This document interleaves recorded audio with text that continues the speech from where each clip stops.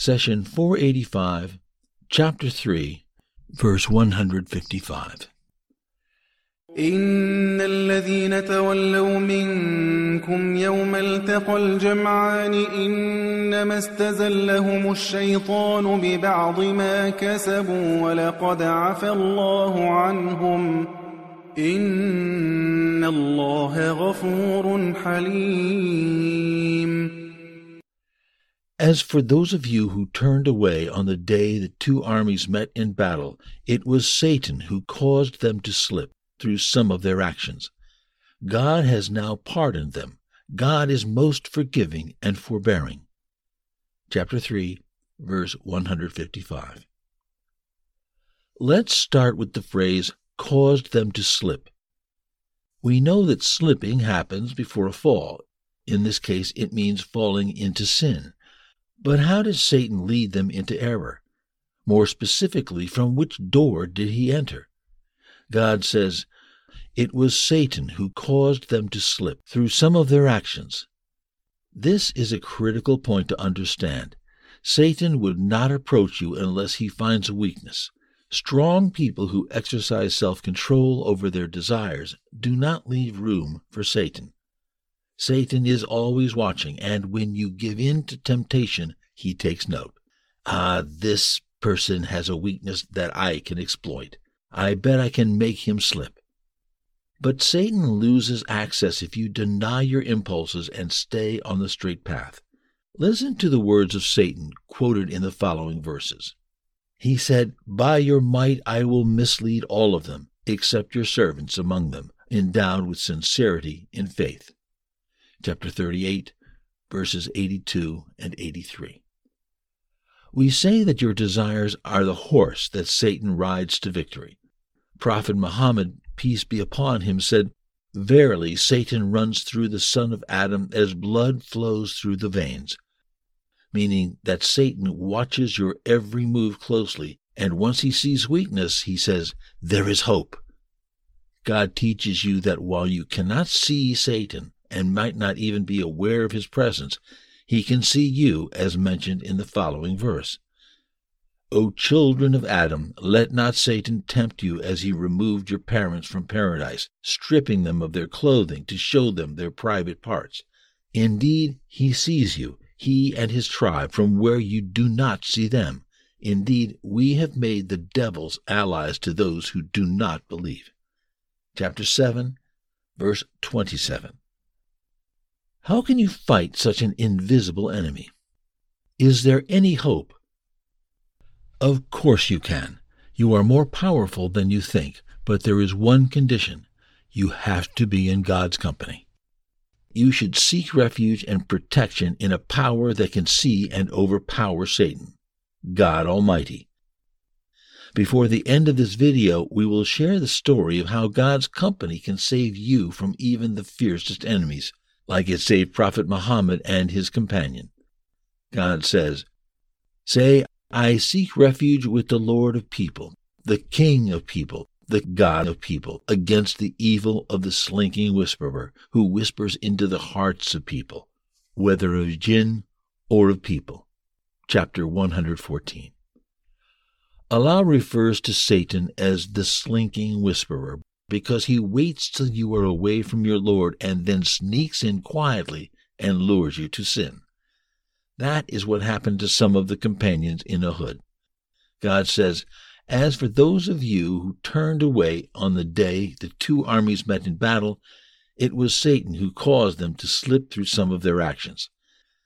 Satan noticed their weakness toward the spoils of war and immediately exploited it and nudged them to go against the commands of Prophet Muhammad. We discussed earlier that when dealing with the believers, Allah wraps his punishment in mercy. He says in Ayah 153, "God rewarded you with sorrow for sorrow, so that you may not grieve for what you missed or what happened to you."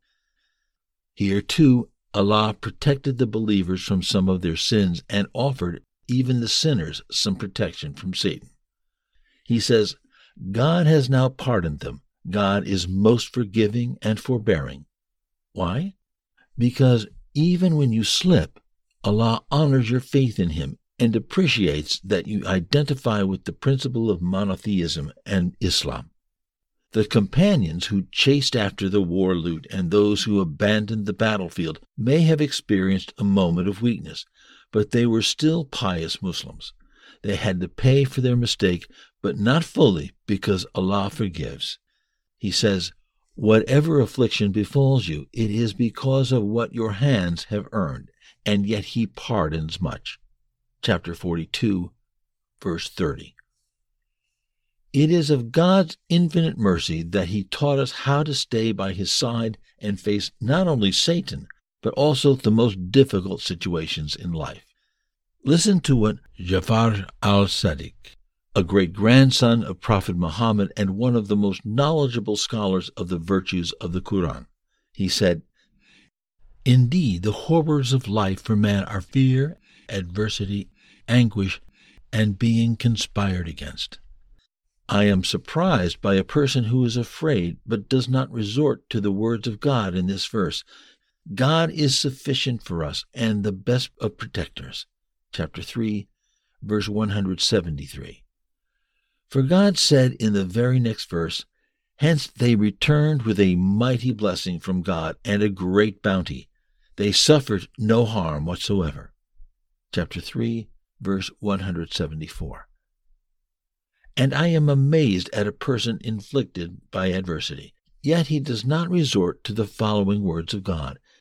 "Indeed, adversity has touched me, and you are the most merciful of all who show mercy."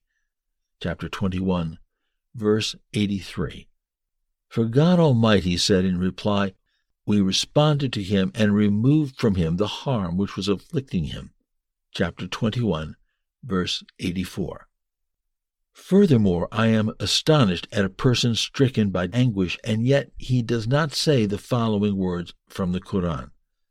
"There is no God but you. Glory be to you. Truly, I have been one of the wrongdoers." Chapter 21, verse 87. For I heard God saying in response, "So we heard his prayer and delivered him from his anguish, and this is how we rescue the faithful." Chapter 21, verse 88.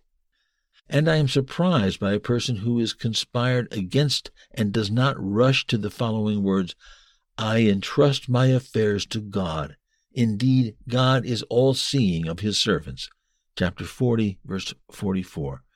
For I have heard God Almighty saying in the very next verse, "So God safeguarded him from the evil things they plotted." Chapter 40, verse 45. As long as you remain in God's company, no one dares harm you.